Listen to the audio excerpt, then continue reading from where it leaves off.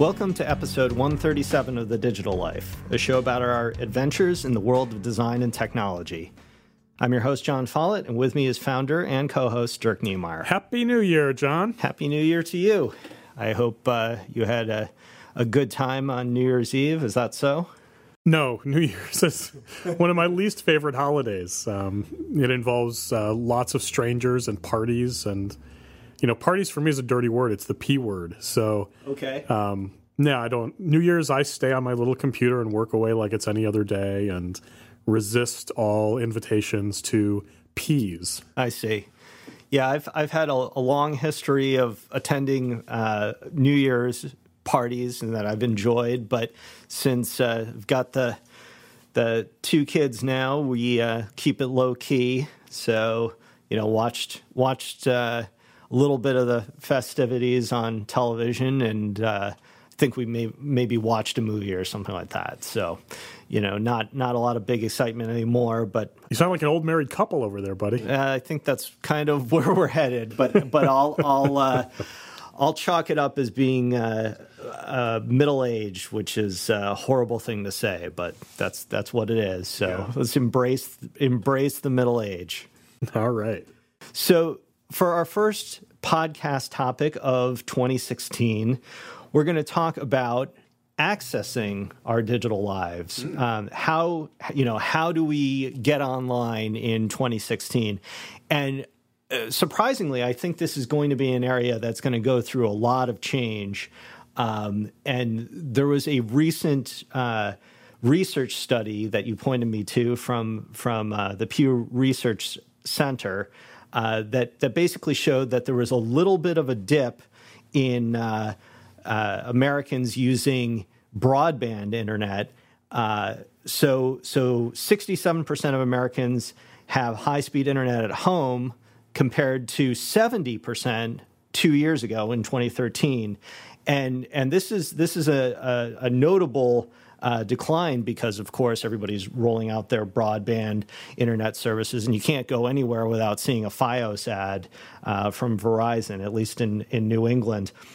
But folks are finding that service to be very expensive, and as an alternative, as people adopt smartphones, they're getting online via sort of the high-speed wireless providers, which in this case Verizon has their finger in that pie as well. But that was not something that I saw coming because I appreciate a good broadband connection for streaming movies, as we did on New Year's Eve. Yeah. So I think this is indicative of another generation of the millennials coming up and being used to just accessing the internet in a mobile fashion, and maybe as their households get started, they're so used to doing this that they're just adopting the wireless plan as opposed to being the a broadband consumer. So what's your experience been with broadband versus wireless, Dirk? Well, I use all of it, and that's because I'm a geek. But it really comes down to use cases, right? I mean, mobile devices are the best device for low fidelity content creation and content consumption. Mm-hmm. The iPad, the tablet style format, is the best format for high resolution content consumption. The notebook or the computer, the device that you would want connected to broadband, is best for high resolution content creation. Mm-hmm. And so if you don't need high resolution content creation at home, you probably don't need broadband. Right. And so I think we're seeing that play out as this computing devices ecosystem becomes more mature. Yeah, I think it's some of this is interesting because as more folks adopt the high-speed wireless connections, a couple things are going to happen. First, as more people are accessing the internet in that way, you're going to get the same kind of constraints that come with a lot of usage, which as cable internet users know, once you have a bunch of people pinging the service, then everything slows down to a crawl. Fios is much better that way. That's the fiber optic service from Verizon. But I think that there's going to be an interesting competition here, because I think it's not all that easy to see where the limits are. I mean, they're both going to bump up against usage limits for sure.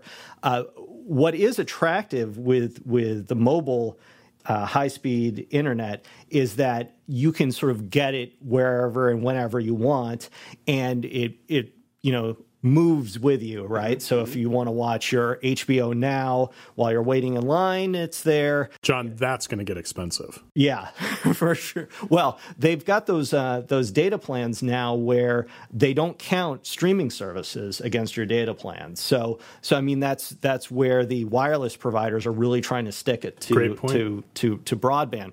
And the thing is, I don't know if you've got a larger television and you want HD on it, I don't know that it's going to be very easy for you to watch a movie via the mobile internet. You're going to need to suck down a lot more data than maybe it's easy to access that way. Mm-hmm. And there's all sorts of quality and expense issues, like T-Mobile can throw up more towers, to increase their footprint, and all the wireless providers can do that. It's very expensive to roll out more fiber optic service, across a location, because you have to dig up the ground, or you have to string wires along the telephone poles, so there's a lot more expense there. That's true. So as companies are sort of deciding where to invest their money for internet access, I imagine that the mobile providers are really going to try to take the hammer to we'll call it the landline or fiber or cable, simply because they can. But there is going to be that upper limit where service starts to degrade. Where I think this starts to get very interesting is, you're talking about the Internet of Things, where you have, a lot more devices connecting to the internet. And some of those are going to be done via cellular networks that are not typically accessible by some of the mobile products that we might carry around with us, like the smartphones and or your wearable, mm-hmm. right? Mm-hmm. But you're going to have a lot more objects competing for bandwidth, sort of regardless. And there's going to be sort of business critical services that are being relayed that way. Yeah. So that creates additional sort of tension over assigning of bandwidth, and I fully expect the mobile wireless area to explode over the next couple of years because of that consideration. Dirk, when you think about all of the Internet of Things objects that are coming, how does that affect your considerations of internet access? In terms of the Internet of Things we can see today and those in the near future, frankly, their requirements for bandwidth are very limited. It tends to be sending very small data packets.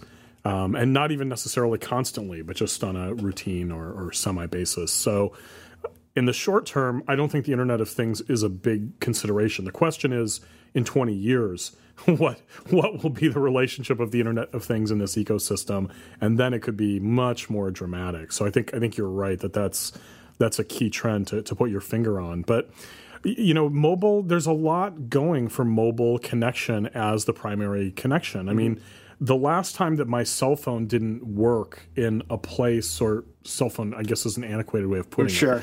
The last... You're showing your age, too. I am showing my age. The last time that my iPhone didn't work in a place I know I get good coverage and it works, I can't even remember. Mm-hmm. Probably years ago that it didn't work. With the broadband connection, there's always some problem. You have to reset your router. You have to unplug the box from the provider and wait 10 seconds and plug in, all this bullshit.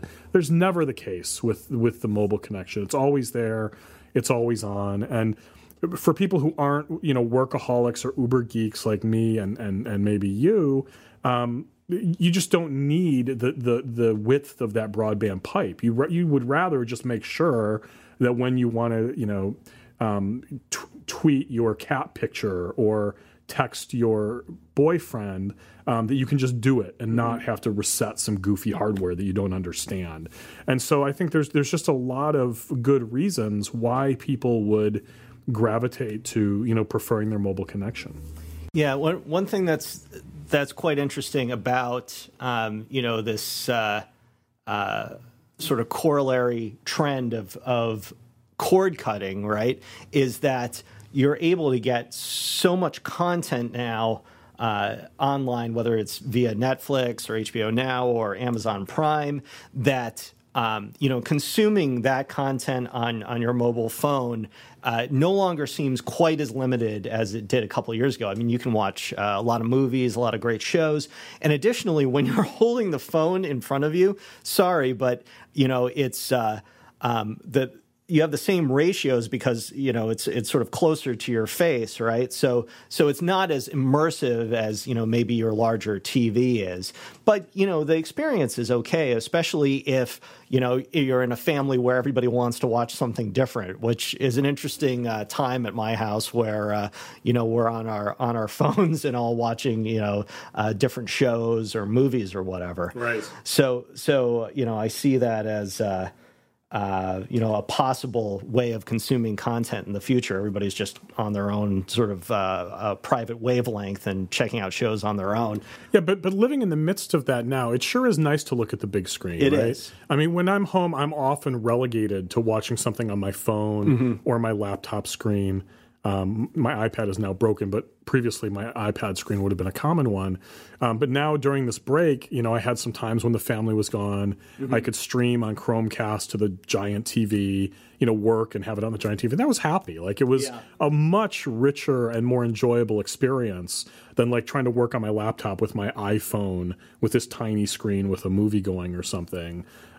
It was much more humane. It just felt good instead of feeling forced and broken. So there's that balance, right? I mean, the realities of how our homes are designed today, the realities of how our computing ecosystems are designed today are such that in order to satisfy our different content desirements, we're locked into these small screens and these sort of hobbled experiential moments. But those aren't the best ways for consuming that content. And I expect as more time goes on, we'll gravitate away from the strictly utilitarian, personal desires being met to something that's far more experientially rich, even while leveraging on allowing us to see what we want to see, as opposed to the whole family watching some compromised thing that no one wants to watch. Right.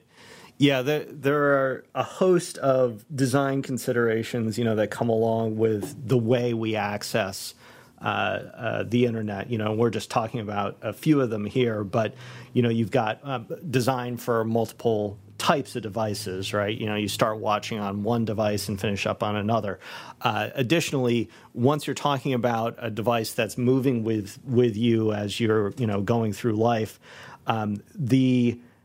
sort of the quality of the connection there matters an awful lot, and you've noted that your connection has been pretty good. I've had the opposite experience at my house. Yeah, but that might be by your house's location. It right? could be. Yeah, it just makes the this sort of cord cutting mobile paradigm impossible for me. Yeah. Whereas the fiber, feels great. Yeah. But all of these sort of real world considerations coupled with, the user experience of the software, I think it's going to continue to be an area where designers are going to be focusing because, the quality of the network, as we've noted, is no longer in particular guaranteed, and at the same time there are all sorts of different options for accessing the network.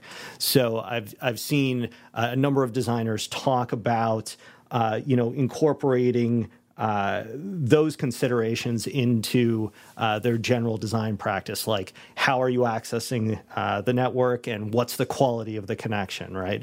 So So there are designers who are exploring that area, and I think it's going to become increasingly important because it says, we've got this life online now, and so we kind of expect it to be like water. You turn on a tap and it flows, but that is, we're not quite there yet. So it'll be interesting to see how these competing areas for internet access play out in 2016. Interesting indeed. Listeners, remember that while you're listening to the show, you can follow along with the things we're mentioning here in real time. Just head over to thedigitallife.com, that's just one L in the Digital Life, and go to the page for this episode. We've included resources and links to pretty much everything mentioned by everybody. So you can check that out while you're listening or afterward if you're trying to remember something that you liked. And if you want to follow us outside of the show, you can follow me on Twitter at John Follett. That's JONFOLLETT. And of course, the whole show is brought to you by Involution Studios, which you can check out at goinvo.com. That's GOINVO.com. Dirk? You can follow me on Twitter at dniemeyer. That's at DKNEMEYER, or email me dirk@goinvo.com. So that's it for episode 137 of The Digital Life. For Dirk Niemeyer, I'm John Follett. Happy New Year, and we'll see you next time.